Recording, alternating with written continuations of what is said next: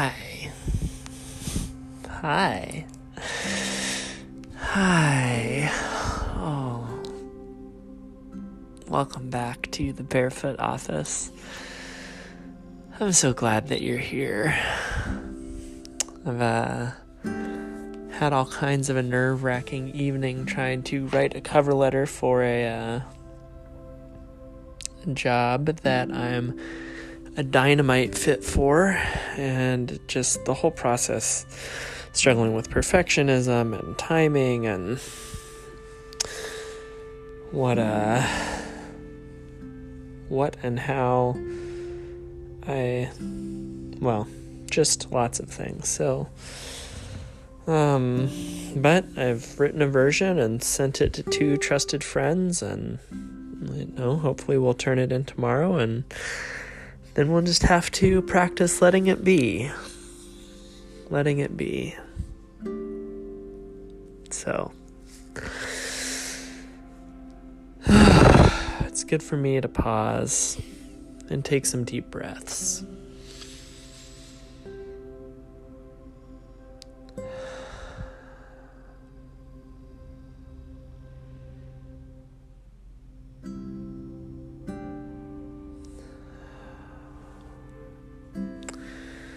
And my shoes, of course, have been off for hours, but if yours are not, then take a moment to take them off. Because the place where you are is holy.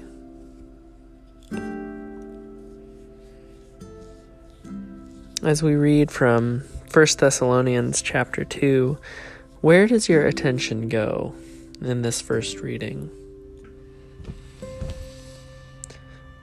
For this cause we also thank God without ceasing, that when you received from us the word of the message of God, you accepted it, not as the word of men, but as it is in truth, God's word, which also works in you who believe. For you, brothers, became imitators of the assemblies of God which are in Judea in Christ Jesus.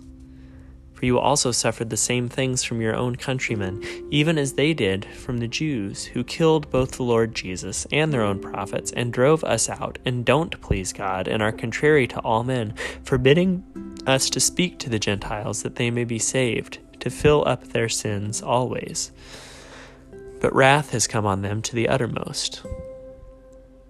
But we, brothers, being bereaved of you for a short season in presence, not in heart, tried even harder to see your face with great desire, because we wanted to come to you. Indeed, I, Paul, once and again, but Satan hindered us. For what is our hope or joy or crown of rejoicing? Isn't it even you before our Lord Jesus at his coming? For you are our glory and our joy.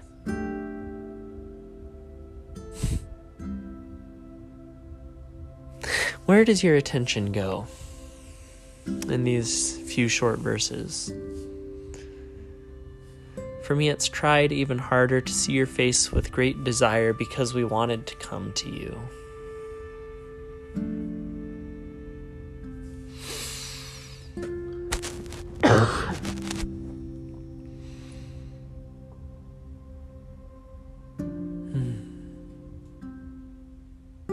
The second time as we read, what connection do you make to these words?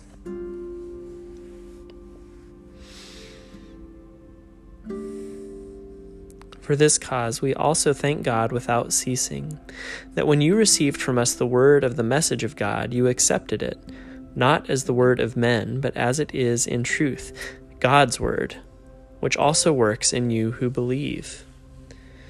For you, brothers, became imitators of the assemblies of God which are in Judea in Christ Jesus. For you also suffered the same things from your own countrymen, even as they did from the Jews, who killed both the Lord Jesus and their own prophets, and drove us out, and don't please God, and are contrary to all men, forbidding us to speak to the Gentiles that they may be saved, to fill up their sins always. But wrath has come on them to the uttermost. But we, brothers, being bereaved of you for a short season in presence, not in heart, tried even harder to see your face with great desire, because we wanted to come to you. Indeed, I, Paul, once and again, but Satan hindered us. For what is our hope or joy or crown of rejoicing? Isn't it even you, before our Lord Jesus at his coming? For you are our glory and our joy.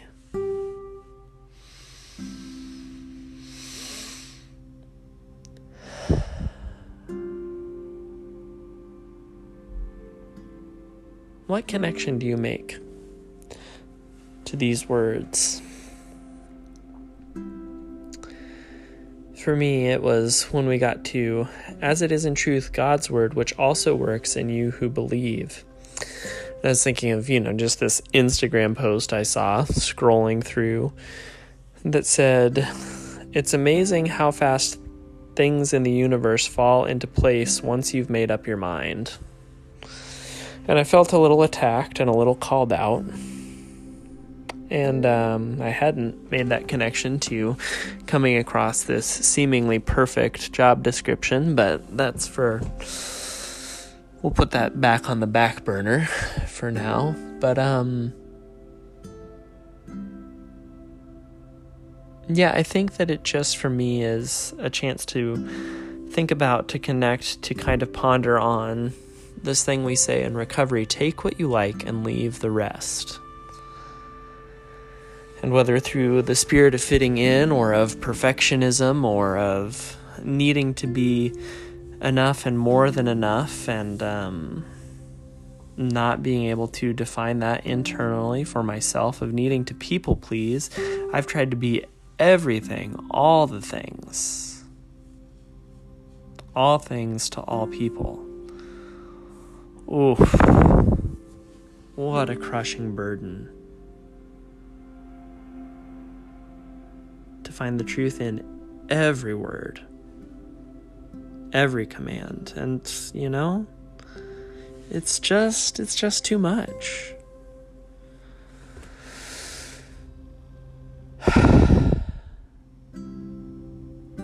It is in truth God's word, which also works in you who believe. Maybe if it isn't working for you, and maybe if you don't believe, well, maybe it's not God's words. I'm not saying we can't ever be challenged. I'm not saying we can't ever be wrong, but we also were created with intuition and inner harmony and resonance and a deep that calls out to deep. And if something doesn't sit right with you or with me, it just doesn't sit right. There's this phenomenon in chapel services, I guess, or sermons or really good lectures where all of a sudden somebody's giving you language for something you'd always known, you'd always experienced, but had never been able to put words to before. You accepted it not as human words, but as it is in truth God's word, which also works in you who believe. Well, you believe it if it works for you. You believe it if you experience it. And that is where God is in your life, right? In your experiences. Yes, also in scripture and reason and tradition, but right now, at this kind of zeitgeist, we're trying to figure out how to see and name and claim and own and experience God in our experiences. To find God in our actual lives. That's where I want God. I don't need God only in my head. I need God in my life. And that means claiming what works for me, the beauty, the grace, the sadness, the pain, the joy, the hope of a new job, of a community, of fulfilling work, of calling. So much there.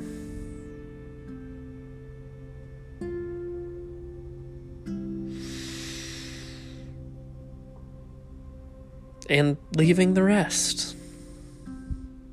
If it doesn't work for me, it doesn't work for me, and I don't need to beat myself up, and I don't need to force myself or contort myself or become a pretzel to make it work for me, or to make it seem like it's working for me so that my reputation can be intact, or to make it seem like it's working for me so I can fit in, or to make it seem like it's working for me so that I can be perfect and you can like me. If it doesn't work for me, it doesn't work for me. If I don't like it, I don't like it. If I don't believe, I don't believe. And that's okay. And I was never given that gift. And so I'm giving it to myself now. It is in truth God's work, which works also in you who believe. What is working for me is what I believe. God is where the work is. And that's okay. And it might even be good, and it might even be great, and it might even be awesome, but for tonight, it's enough to be okay. To give myself permission to take what I like and leave the rest. To take what works for me and leave the rest.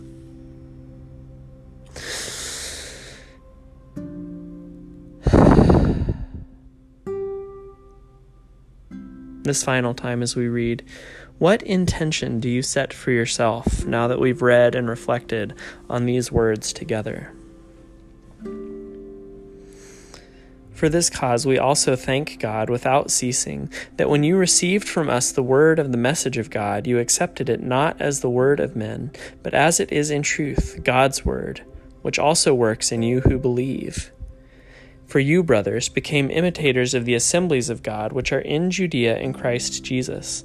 For you also suffered the same things from your own countrymen, even as they did from the Jews, who killed both the Lord Jesus and their own prophets, and drove us out, and don't please God, and are contrary to all men, forbidding us to speak to the Gentiles, that they may be saved, to fill up their sins always. But wrath has come on them to the uttermost. But we, brothers, being bereaved of you for a short season in presence, not in heart, tried even harder to see your face with great desire, because we wanted to come to you. Indeed, I, Paul, once and again, but Satan hindered us. For what is our hope or joy or crown of rejoicing? Isn't it even you before our Lord Jesus at his coming? For you are our glory and our joy.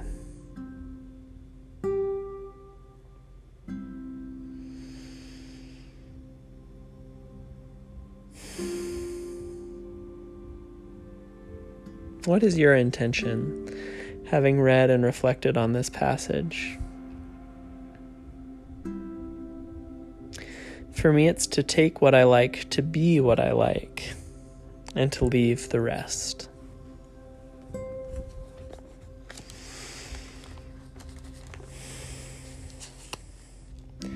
Almighty God, give us grace to cast away the works of darkness and put on the armor of light, now in the time of this mortal life, in which your Son Jesus Christ came to visit us in great humility, that, in the last day, when he shall come again in his glorious majesty to judge both the living and the dead, we may rise to the life immortal. Through him who lives and reigns with you and the Holy Spirit, one God, now and forever. Amen.